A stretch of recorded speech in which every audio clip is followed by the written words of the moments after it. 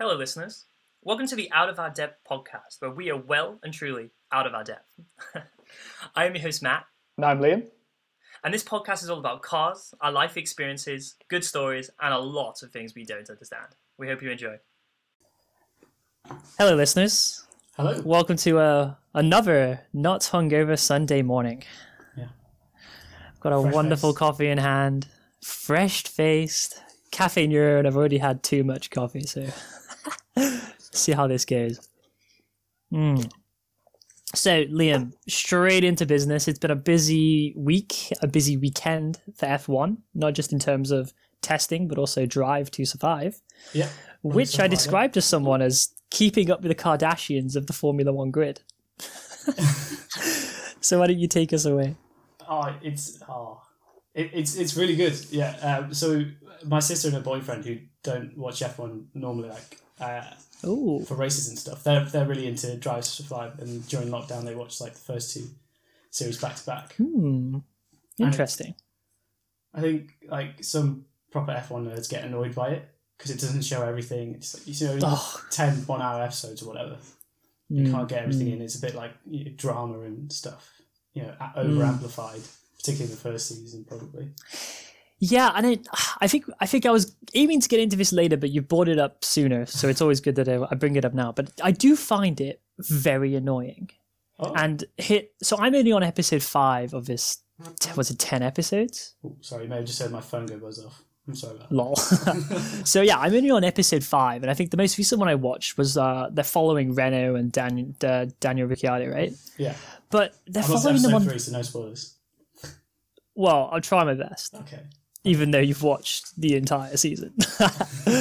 But yeah, I think as far as I understand, because of the COVID restrictions that are in place, they couldn't have cameramen and sound people with every team at every race, right? I'm not sure if that's how they've worked in other seasons, etc. But the season's really annoyed me because, for example, they're showing all the Renault stuff, Danny Rick, but they didn't show the weekend where, he got the podium for Renault, at least on episode 5 and stuff like that.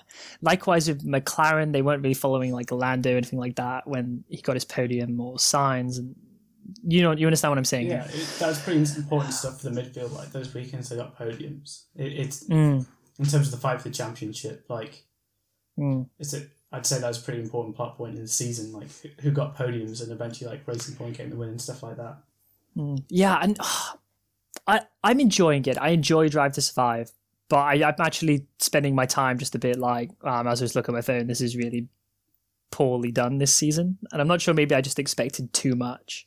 I've seen a fair few people complaining on Twitter. So I don't know. Maybe it was definitely the hardest season to film, but of course.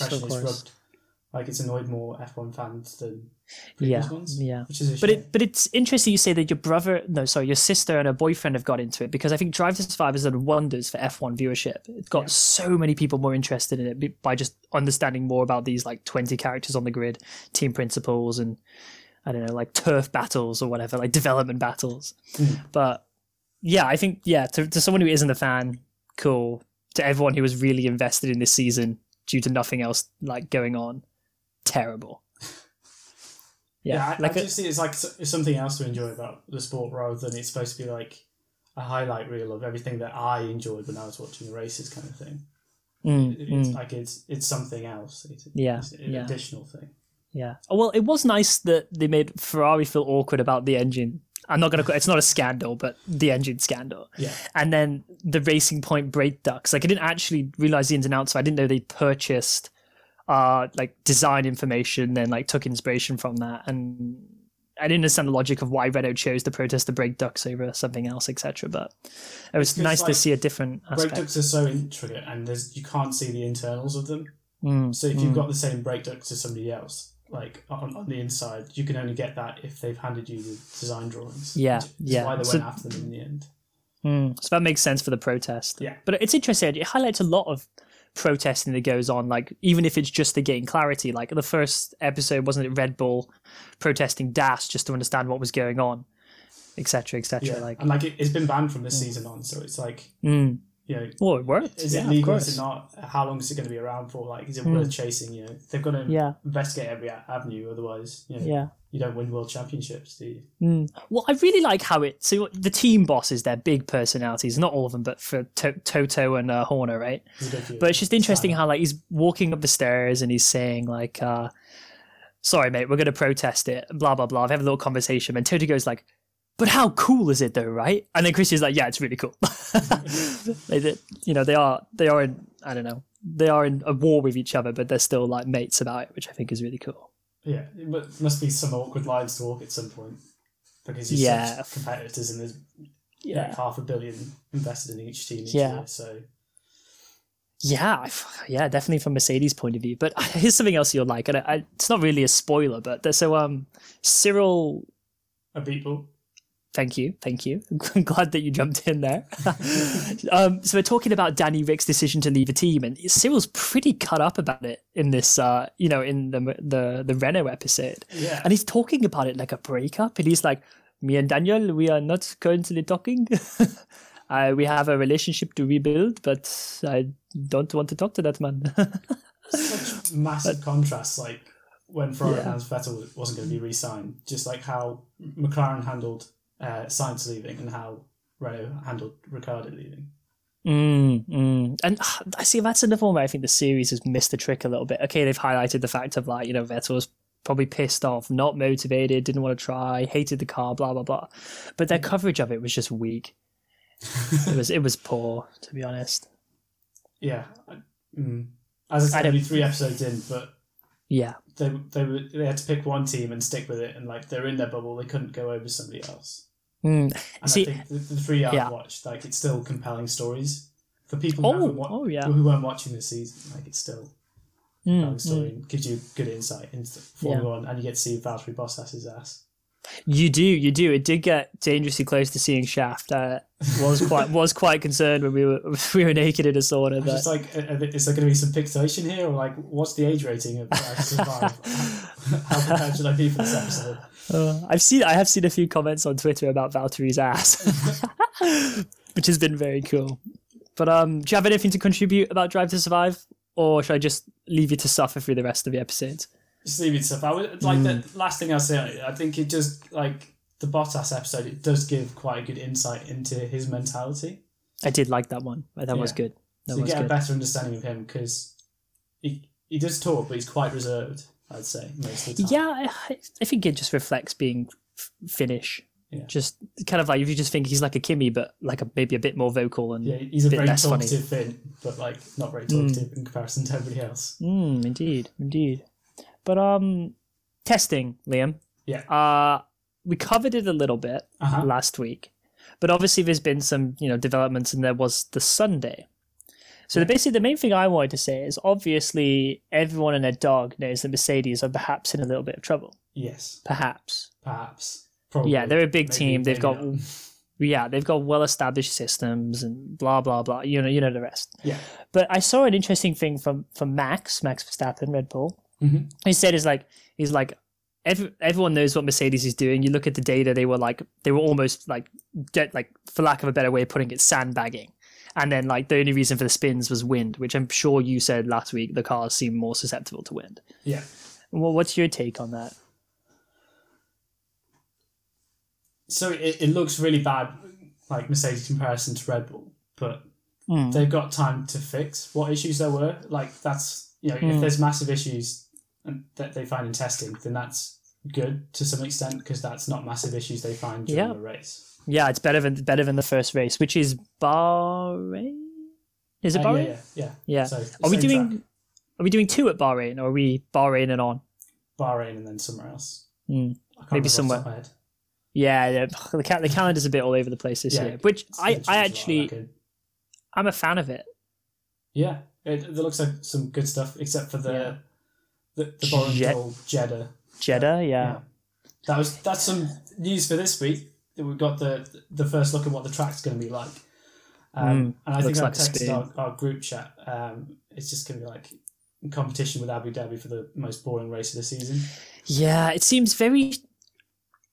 It doesn't really have corners, it just has squiggles. Yeah. Like, and it was the most corners. Like left, right, just gonna make it so hard to overtake. I saw like 2 like vaguely heavy braking zones. Yeah. It's Liam, what's the meme about money? It's money talks. Yeah, no, isn't like V races 1, but they've made 1 into money. Yeah. Yeah. I thought that's a cracking thing, but no, I think that's going to be a disaster of a race. Almost like Monaco, for example. I just hate city circuits. Full stop. I don't think there's any space. There's no fun. People crash into walls. Boring. Yeah, I'd say Baku's the best one, but then that doesn't feel like exactly like an all street circuit because it's so wide and open, which you aren't going to get in most cities. I did enjoy racing on Baku on F1 2019. To be fair. Monaco's a nightmare though. I gave up on the campaign on Monaco. It doesn't feel like the cars are supposed to drive around that. They feel too big. No. I mean, do you ever see any overtaking at Monaco really that isn't done during a pit stop? Like, not really, unless there's like a massive pace disadvantage or a red flag or something. Because in 2018 when Ricciardo won, he was like his engine was, I can't remember exactly wrong, but he was down 25% of the power. I think they said. Still clutched a victory. Yeah. So and that's it's something. like Lewis Hamilton 2019, like his tyres were completely gone, he's sliding all over the place, and Max Verstappen on fresh softs just can't get past. There's just no room. No room. Maybe the tunnel is the best opportunity, the big long straight there? I don't really know. I know where's good opportunities to try and pass in like the F1 game, but not in real life. I think you've got to try everywhere and hope for the best. Yeah, no, I understand that.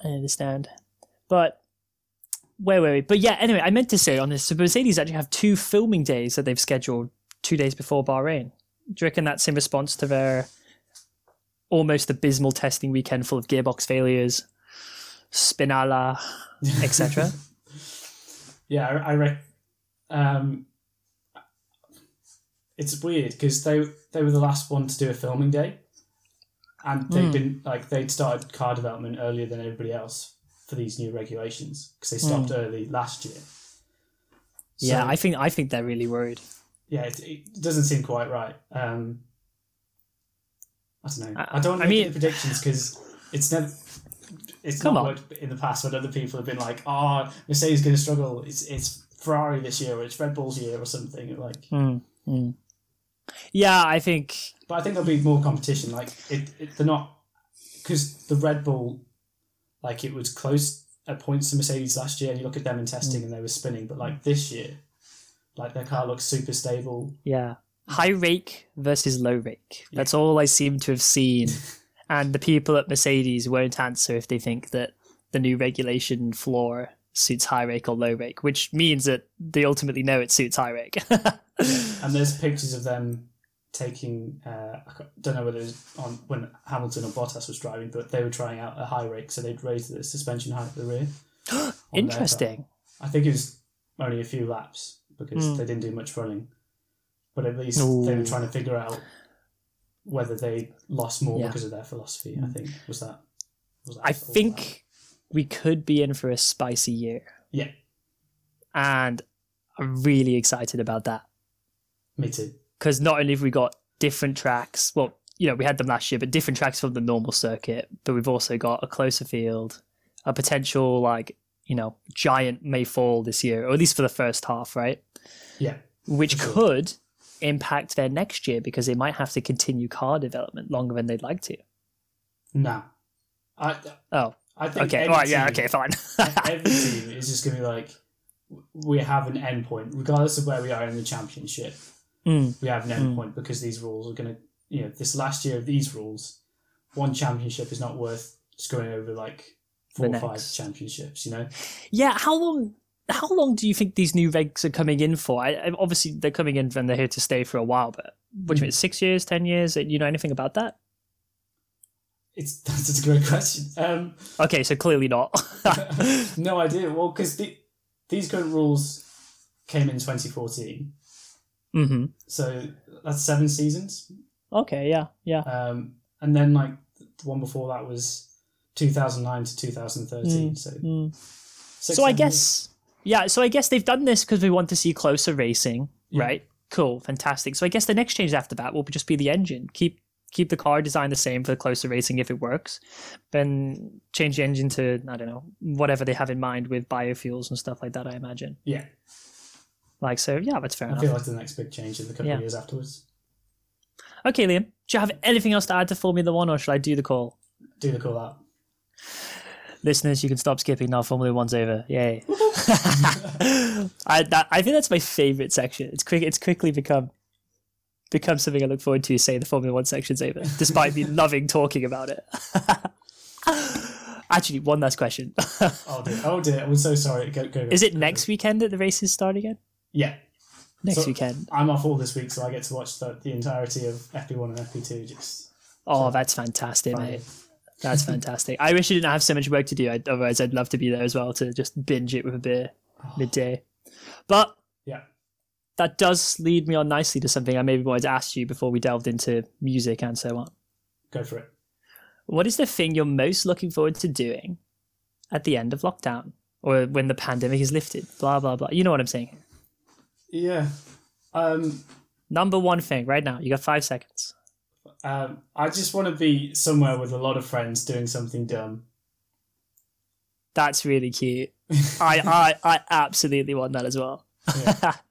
Namely, I would love to go out to the coast, go swimming in the ocean, cook burgers on the back of the car. We love North Wales, don't we? We have an unhealthy obsession with North Wales. Yeah. And cold water and lakes and stupid stuff. But hear me out. That sort of stuff, yeah. Go for it. The pub. Okay. Sat in the garden of a pub in the sun. Yeah. Pint in one hand, pint in the other hand with all your mates. Lovely. Because I think that's coming pretty soon. I'm really looking forward to that. 12th of April, I think. Yeah, sure. Yeah. Big guns. That must be soon. Like, as soon as you can have a small group of people socially distanced, you just meet at a pub. See it on the sides of a picnic table or something. It's all good. Meet at a pub and forget which way's up after an hour. Oh, man. Yeah. Well, anyway, Liam, that was just something I really wanted to dig out of you, what you're most looking forward to. Why don't you hit me with your music suggestion for this week? Okay. Just improve on the last one you gave, please. So, I was sort of walking around the park and I couldn't find a podcast I wanted to listen to that day, so I switched out to music. I'm just scrolling through what I have bought myself, sort of download on my phone. Because you don't have Spotify for some reason. Don't have a Spotify premium. Maybe they'll sponsor us. Maybe that'd be ideal. Otherwise, I might have to give them. Sponsor you £5 a month for Spotify premium. No, go on. So you ended up looking for music you had saved on your phone. Yeah. And actually, I fall on Bon Iver. And the song recommendation I got this week is Perth by Bon Iver. Perth by Bon Iver. Tell me about this song. Come on. So, while I look it up. Heath Ledger of Dark Knight fame, who died of an accidental overdose, I believe it was, in 2008. He was a close friend of a director of one of Bon Iver's music videos and a pretty good friend of Bon Iver as well, as far as I can tell from the story I heard. It's a documentary I watched a while back. And they're making this music video just out in these woods when they hear about Heath dying. And Perth is sort of a response to how they're feeling in that moment. Ooh. About finding out a close friend had passed away. And I think, so this is quite a deep song that you've recommended this week. Yeah, I think it is. Wow. And what kind of environment should I and the listeners be listening to it in? I don't know. Just a very happy but reflective space, just ooh, okay. It's late afternoon, early evening. Okay. Okay. Just chill out on the sofa or something. All right. Well, I've just added it to my songs and I'll play it as soon as I go back to studying after this. Yeah. Good stuff. And I was going to press play just to see how long it was, but I realised that was a bad idea. Because last week we had Frank Ocean playing in my ears. We didn't need anything. Well, this week we've had my phone going off because I forgot to take it off vibrate. I think my phone went off as well, so here we are. Yeah. Honestly, the heights of professionalism. Yeah. So, Liam, my song for this week. So, there's a little bit of a story attached to this one. So, obviously, I've been going through a bit of a reflective phase with what I've been listening to. Like a lot of old stuff, maybe like 16 through the 20s to listen to. Probably just much like you were going through save stuff on your phone. Yeah. And I came across this guy who lives in Vancouver Island called Jesse Roper. Now, how do I know this guy? Well, basically, for all intents and purposes, I've been to this guy's birthday party. I've bought him drinks at a bar. He's bought me drinks at a bar, and he makes pretty cool, like folky kind of music. Cool stuff, right? And through them, another band, but we'll get there next week. Maybe that's next week's suggestion. But anyway, so this song. So the song I originally had by him is called "Anytime at Night," and that's a sorry, "Anytime of Night." I think I said that really bad. Don't worry about it. But it's a very like, I don't know, it's a very romantic song. I'm super into it. Just typing away, having a good time. But I found this new release for him called Bright Side, and I've only listened to it a few times, but I'm very into it. And it's also sort of like just being nice to people. Okay, I could get behind that. But get it up on a tab. Bright Side, Jesse Roper. It's actually a beautiful song. Bit different from my like deep bassy London Thunder recommendation from last week, but I think you'd very much enjoy it. It's a good it's a feel good song as well. He looks like a wholesome person. There's some great long hair, fantastic. Oh, indeed. And like, yeah, there we go. The world's best cardigan. So yeah. I mean, he's a lovely guy. I think he's suffered in the past, but his music is absolutely beautiful.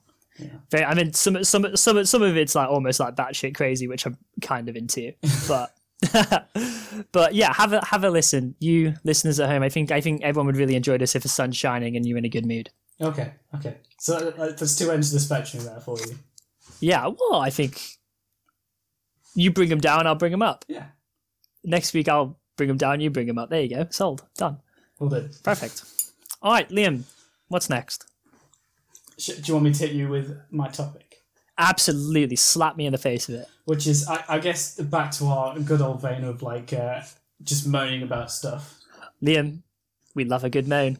Don't feel bad about it. So I'm just going to get the tab up so I've got the information. Right. Come on. This has really got under my skin. So I'm looking at new cars because it's that time. I've had mine for a couple of years. And Golf R is what I'm thinking of. We're not quite there, like putting deposits down or anything like that. But before we go any further, tell the listeners about a Golf R. What power are we talking? What kind of a car for people who don't know cars that well? Oh my god, this is gonna be bad if I can't remember all the stats in my head. Well, just ballpark and we can correct it next week. So it's a it's a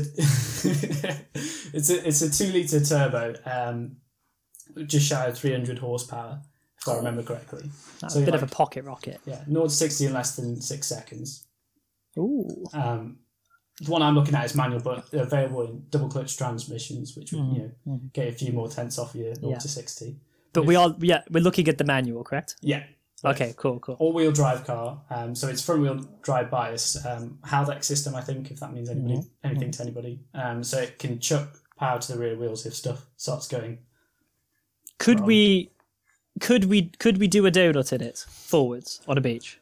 Or would it just look weird? I've yet to see anybody do that, but I'm sure we could give it a go. I feel like take traction control off, you get something moving, but it's not like a Subaru where you can do nice all-wheel drive, big.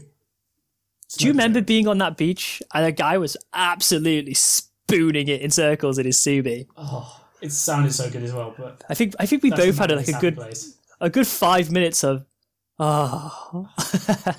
It's not God people. That would just be like absolute dickhead. Yeah, like, what is this tosser doing? Doing donuts at 60 miles an hour on this wonderful beach in this wonderful part of Wales. Maybe not quite 60, but it's quite fast because you have to get like quite big donuts to go inside, get it to work with all the drive, I think. But okay, I'm very jealous. I think at some point, but Subarus are just a bit of a mess. It's definitely a cult as well. But yeah, back on topic. That's my bad. Golf R. So you've got to do the research, like what's insurance looking like? Because I'm 24 years old, so insurance companies want to shaft you essentially, regardless of what car you drive. It could be like a 50 horsepower, like 2-seater hatchback from 1955 or something, and they want to charge you £3 billion if you go to the wrong place. Wow, that's quite a lot of money for a 2-seater from 1950 something. Yeah, maybe exactly. But okay, so you're looking at the car. you've obviously looked at insurance quotes because that's what people have to do. Yeah. What's the price you've been hit with? So, my insurance company, the one I work for, won't insure me. So what? I can't get my nice discount. Just full stop. Won't do that car for my age range, I guess. Okay. So on a comparison website, comparethemarket.com, others are available. But your company is quite a low risk insurer, though, are they not? Yeah, so we've got they purposely price high for stuff like this, or not at all. Yeah, so I can go quite in depth on insurance philosophies, I guess. No, let's not do that. Let's not do that. I don't think anybody wants to go in that, but essentially, my company is just like, we want low risk stuff. Okay, So you've been on Money Supermarket, Compare the Meerkat, you name it. Yeah. What's the price? Come on, hit me. Just shy of £1,000. You're upset about that? Or you're happy with that? No. The kicker is... if I just want to put a simple exhaust system, sort of like the back box, nothing fancy. A modification, which insurance companies hate. Yeah. Go on. £4,500.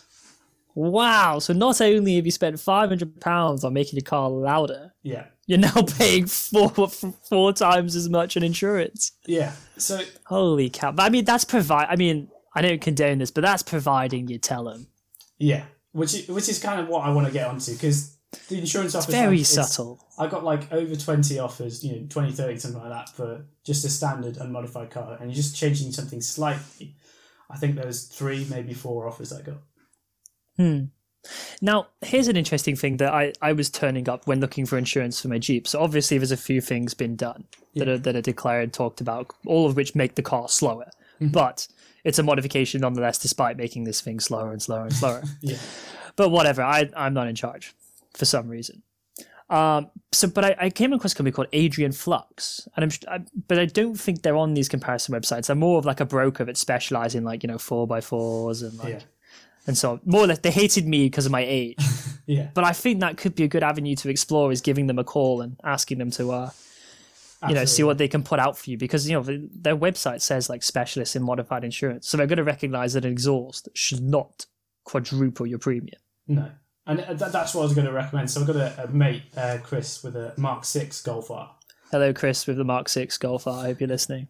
And it's a really nice setup car. Like, he takes care of that, I'd see him as a low risk in terms of the world of people who drive modified cars. Okay. And he went through a broker, but he's got... maybe I shouldn't list his modifications in case they're not all declared. No, let's just say there's a modification or two and we're sure they're declared. Yeah. Let's keep it safe. It safe. But it's very nice. It's like... he's got nitrous. He's got road slicks. but I guess that's the only option you've got, really. But it just seems bizarre. Like, just a back box on a car. Like, the amount of people who are actually doing that must be fairly high. I'm sure. I mean, because an insurance company wants you to declare changing a radio, I'm pretty sure. Stuff as simple as that. Yeah. But I mean, it's the risk you take. God forbid there was a crash. Oh, sorry, mate, the radio's been changed. We can't cover that. Yeah, and done. I think part of it is the data points they got it. So like when they're looking through their statistics, and like if most people aren't declaring that they've changed out their radio or something simple, then they've just got like a really small set of data on like people who have done that to their car, and then it's really easy for it to get skewed to like, oh, it's super expensive if somebody does something simple like that. So I think if everybody out there with modifications to their car can declare them, hopefully it'll bring down the average price for me. So I can have... Are we starting a UK-wide trend to save you some money? Yeah. Yeah. So I mean, so where's your headspace at with this? You've looked, you found a great quote, but I mean, personally, I think one of the most fun things you can do is tinker with a car. Yeah. But insurance is now like your barrier to that, technically. So like, where are you at? What's happening? I find it bizarre, because with classic cars, the thing is the price starts going down massively, because there's a guy called Harry's Garage. Well, that's his YouTube channel name. His last name isn't actually Garage. Harry Metcalf is his real name, but he used to have a Pagani Zonda, but he sold that's cool. And now he's got like a shed full of old classic cars, like 20 something. It keeps on growing. for the price that he sold the Zonda. Yeah, so all of them combined, That's cool. I think, are worth less than the Zonda, and like the insurance he pays per year for all of them, like 20 different cars, like Lamborghini Countach, Testarossa. Sorry, listeners, I'm just googling this because I really want to see it. There's just loads of stuff. Okay, yeah, fair enough, mate. So okay. Why would you, spend lots of money? And it doesn't make sense. So, like, I think the thought process is if you've got a classic car, you're taking care of them. But if you're, like, modifying cars and, like, to some extent, you're building or working on your own car, it's the same sort of mentality. So I mean, either way, mate, the system isn't fair. No. And you're too young. You need to be another 20 years older. Yeah, that's probably the main issue. Yeah, I think so. But, I mean, it can't have shined. I mean, despite if you get an exhaust on it or not, or various other miscellaneous things, it can't have put you off that much. You still get yourself into I'm getting the car. 300 horsepower car. It's just changing the approach and because I mean, to be fair, like maybe up to 500 quid extra just to be like legit and say I've got this on. Because I mean that's a worthy cost. Can be like quite expensive, and like if somebody rear-ended you want that covered instead of having to pay like a couple of grand for exhaust to replace. Yeah. I mean, what are the chances of you finding one that's already had an exhaust done? Probably quite high. Yeah, but golf's the aftermarket for golfs is messed up. Yeah, because anybody sensible will return their car stock. If you like watch any car YouTubers, they'll be like they spend 6 months like putting all these modifications on their car, and then when they come to sell it, inevitably, like they'll strip everything off, take it back to stock, because not only can you sell everything for more, if you separate it back out, but it's also easier to sell an unmodified car. Yeah, I think so. I mean, this actually brings me onto a podcast I was listening to, actually, quite conveniently, that I wanted to talk to you about. It's quite an interesting story, a scary story even. But yeah, the secondhand market, I think, is quite dangerous, if anything. Like, not just from like finding a car that hasn't been absolutely abused, especially if it's a Golf R, it was owned by someone like yourself before. Like, not that I'm saying that you would like rag it and forget to change oil and stuff like that, but there are people out there who have this from new and redline it at almost every opportunity. Absolutely, used cars, yeah, for sure. Yeah, not necessarily correctly warm and all that, and missed a few services, blah blah blah. Mm-hmm. But I mean, but it's even just stuff like common defects that people try and hide from you. And I'm guessing you're going through a dealer here, but it doesn't necessarily make them a good, an honest place. Yeah, I had bad experiences with dealers. Like the last time I was looking for a car. Yeah, I mean, even like our friend Richard, he got his car and half the buttons don't work. Well, not half, but a couple of the buttons don't work. Is it cruise control? Cruise control doesn't work. All stuff that the dealer could have just been honest about. I refuse to believe that it didn't know it didn't work. Yeah. But ultimately, this guy's got cash in his pocket and I want it. So, be a bit, dance around the truth a little bit, maybe. Yeah. I think it's like, it's not just dealers, it's all people like trying to hide exactly. everything. And so Liam, obviously I'm obsessed with Jeep, so obviously I listen to a Jeep podcast. Naturally. Obviously, these two guys, one of them's got an LJ. Maybe I was telling you about like the slightly longer version of mine. That's an absolute unicorn of a car. Yeah, front and rear lockers, you name it, right? So basically, yeah. So they were telling this story of a man who went out to buy a Jeep for his daughter. I think that's quite a common thing in the States. Like, I mean, to be fair, if I live in the States and I had a kid, I'd be like, yeah, your first car is going to be a Jeep because A, it's meaty, and B, it's cool as balls, right? Mm-hmm. Despite poor fuel economy, poor ride, your ears will be ringing after 2 hours, and so on, right? So he goes out to find this car for his daughter. He looks over the car, and I think mistake number one is I don't think he took anyone with him to be like a secondary inspector of this car, which is a bit of a red flag to start with, despite him like having a Jeep himself. All right. But not much of a car guy, or I'm not sure. I mean, he had a Jeep, so I presume he, to a certain extent, thought he knew what he was looking for. Right. But likewise, me and my dad made some mistakes with what I've got. With we didn't check under key areas of the carpet because we didn't know to do that. Yeah. But point being is research. Yeah, and these guys are saying about how like whenever they go for a car, take someone who knows more about it, right? Yeah. And so they were telling a story about how like they've shopped for Jeeps and taken hammers, and friends have been like, why are you hitting this car with a Hammer that I want to buy. And, you know, long story short, they're checking the frame. It's a ladder chassis and they rust out. People go through great lengths to hide rust. Yeah. Unfortunately, because, you know, just pure dishonesty. So basically, yeah, then he said likes his car, buys it on the spot, you know, perhaps it was freshly washed, you know, all the spiel, like, you know, everything looks shiny when it's washed. Yeah, yeah. Which is another reason why you shouldn't buy a car in the rain, because it makes the paint look better. Fact. Hide scratches or missing lacquer. Exactly, because it fills all those, like, you know, micro scratches, so it makes it look a lot cleaner than it is. The same thing that polishing a car does, right? Mm-hmm. So he gets halfway home, and basically his car sets on fucking fire. Oh dear. Like, through dodgy wiring, DIY, bad maintenance, all that same. But where am I in the story? So he set it on fire, right? Yeah. So then he manages to put it out, and the fire is more or less, you know, contained to the hood. That's fine. Okay, cool. He probably saved quite a large bit of money if he was gonna, you know, just replace what was burned. Mm-hmm. But then he gets it to a garage, like a Jeep specialist garage, you know, as there are. Yeah. And they put it up on this lift, right?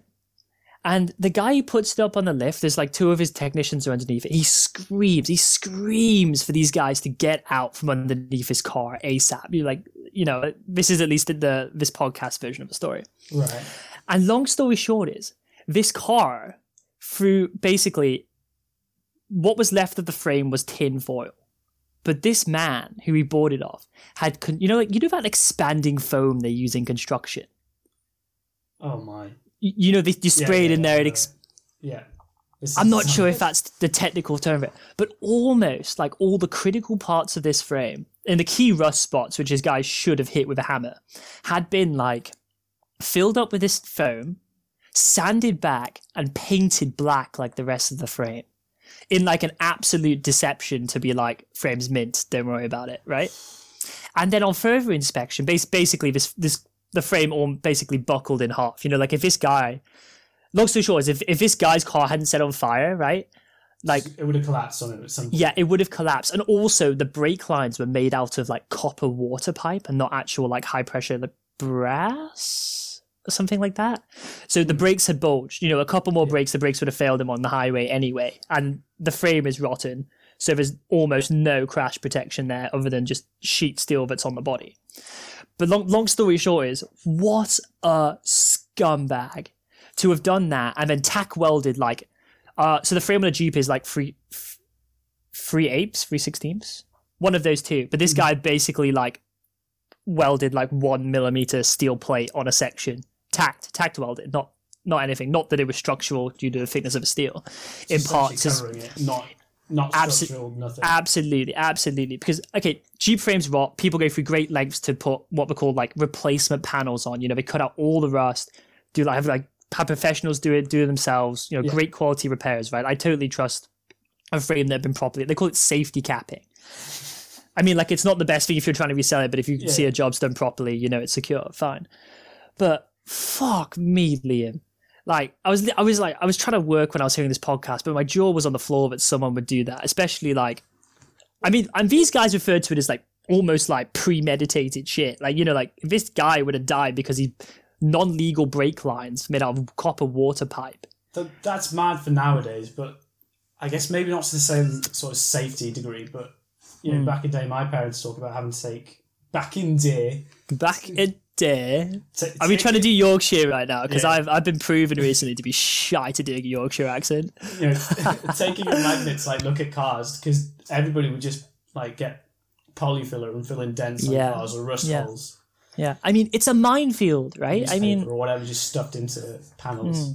Yeah, and I think to a certain extent, and we still like when I've been into body shops that we like my company owns. It'd be a case of like you're removing bumpers or stuff and like things are held in with garden screws and there is still newspaper stuffed in bumpers and things like. And that's terrible. Filled in with filler, you know.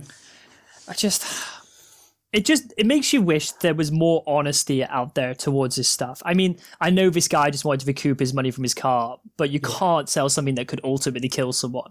And if this dude had given it to his daughter, being like, frame's nice, drives nice, have fun, and then, you know, a couple more breaks, the brakes failed and she's on the interstate. Something like, you know, Yeah, the people are only thinking about what they do less. Like they've accidentally bought like a rubbish car and they've got to sell it on. Or they've been in an accident and just can't afford to repair the car. They've got to get rid of it. And obviously, I've given you a very extreme example. Yeah. Right. I mean, for example, like I said, I just found a patch of rust on my car that I didn't check. My bad. Fixed it, welded up, clean, done. Mm-hmm. But I mean, this, I guess, comes full circle back to the stuff that you're looking at and being ragged. Is that I guess you're going to a dealer, but that doesn't mean they're honest. You still have to check everything under the sun, in my opinion, to find a good example. Yeah. Well, so when I bought my BMW, I got I think it was RAC inspection because it was a couple 100 miles away from me. Mm-hmm, mm-hmm. So you outsourced someone professional to check, so and it saved you a big check, journey. Yeah, because like the cost of it was essentially like the fuel money, pretty much that would have cost at the time to go see this car. And if it was just complete dog, at least I would have not wasted that trip. Yeah, of course. You would have only disappointed yourself. You'd have been like, shit. I mean, but part of that inspection was like an additional charge to do like an oil quality check. So they take a sample and see if there's like any metal contaminants or like water traces, whatever in the oil. Like they'd pull out the filter, squeeze it, and something. There's multiple. Because that's what they do with airplanes and shit. So. There's multiple ways to get like an oil sample from a car fairly easily. But I got the report back afterwards. After they'd done the inspection, and it was lots of it was quite good. Like they picked out the alignment wasn't quite right, so they got a wheel alignment before it came to me and things like that. But on the oil filter section, oil quality section, which I'd paid like 15 quid extra for because I thought that was quite useful. They couldn't do it because BMWs don't have a dipstick. It's an electronic oil gauge, but there's still an oil cap, and there's still like a billion ways to get an oil sample out of there. So they did well. So what that tells me was not a substantial amount. Yeah, that oil check. All they were going to do is take the dipstick out and look at it. Interesting. Which is that's like very 15, half-assed. Yeah. So and I think there's so many of these services. I don't know. How do you know who to trust in lots of this stuff? Well, I suppose you trusted the RAC name, a brand you recognised. There's like a few other people like the AA do them as well. It's just the one I love. You see, now when you told me about that, like, so I watch a lot of random crap on YouTube. We know this now, and one of them is so obviously a lot of Cessnas and stuff. They have just like V8 turbos in them and stuff, and people pull off the filters, they put it in a bench vise, they squeeze all the stuff out, and they literally check the oil for like filaments, bits of I don't even know, like certain iron elements that on the cylinder walls, etc., etc. Yeah. I thought you were telling me they were going to do that because I thought that'd be really cool. Like that's worth paying for. That's what I thought I was paying. Yeah. But if they're checking the dipstick and be like, yeah, the oil's black, it needs a change, that's poor. Yeah, that's just part of a standard inspection. Yeah, especially because any normal dealer would just do an oil change on the car when they got it, right? Yeah, like the place I bought it from, they had their own MOT station and stuff on site. So they did a full service and MOT as part of the sale. Yeah, and I'm telling you now, the quantity that they buy oil in makes it dirt cheap. Yeah, and. Just looking at the color of an oil is easy to there's still a screw cap that you can take off and look at it, so yeah, but I think the point is that they definitely couldn't have got a large sample from that because obviously the oil, like very minimal oil, stays up in the valve cover. No, but there's still plenty of ways to get oil. And I feel like the lack of a dipstick, you're not getting much oil off that. I mean, why did they do that? I mean, did BMW just decide that people don't like checking their oil anymore? I guess so. It's just so many washer fluid will give you a warning for that if that's low. It's all just in your dashboard, and you can do like a systems check, and it'll go through. I hate that. I hate that. That's just so opposite the ethos of my car. It's just like but I'm monitoring and stuff like that. Oh God! Ugh! Look at them. If they're bulging, put some air in. If not, it's fine. Run flats. You've got to. You've got no way. Yeah. Well, here's an interesting thing actually, Liam. So obviously, off-roading, like letting air out of your tires from say 30 psi road down to like 12 off-road is a big thing for traction purposes, right? Yeah. For listeners out there, basically the tire deforms, you've got more tread on the ground at any one point, and typically like your tires will fold over rocks, increasing traction. But the new Wranglers, I think they're called the JLU at this point. they have tire pressure monitors that were never like set up to be okay with tires being aired down. So these poor people were going off-roading and having like tire pressure warnings and like the car physically beeping at them just for like doing what the off-road community does. And from a brand like Jeep, you'd be like, well, I wouldn't have expected that from them. Yeah, it's your whole thing is this thing's supposed to be a monster off-road, especially if you've dropped 70+ K on a Rubicon. Yeah. I don't know. I'm rambling on and pissed off, but either way, your RAC inspection, they told you the alignment was off, the oil, nothing about the oil, clearly. And you went to visit it, and it turned up trumps. It was worth paying for, right? Yeah. So it's pretty much the car I thought I was buying. So, like, it was not far from needing 4 new tyres and brakes and pads. And, like, that was reflected in the price it was at. And everything else was fine. You know, and yeah, and since then it's all been done, it's been looked after, and it's been a wonderful car, right? Mm-hmm. Now it's time to get a pocket rocket. It is, yeah. Something different. Yeah. Anyway, Liam, I'm at the end of my coffee, and my heart is racing. It was a bit strong today. Double shot. Yeah, so I mean, that's all I have for this week. I think we some good discussion, hopefully useful for somebody out there.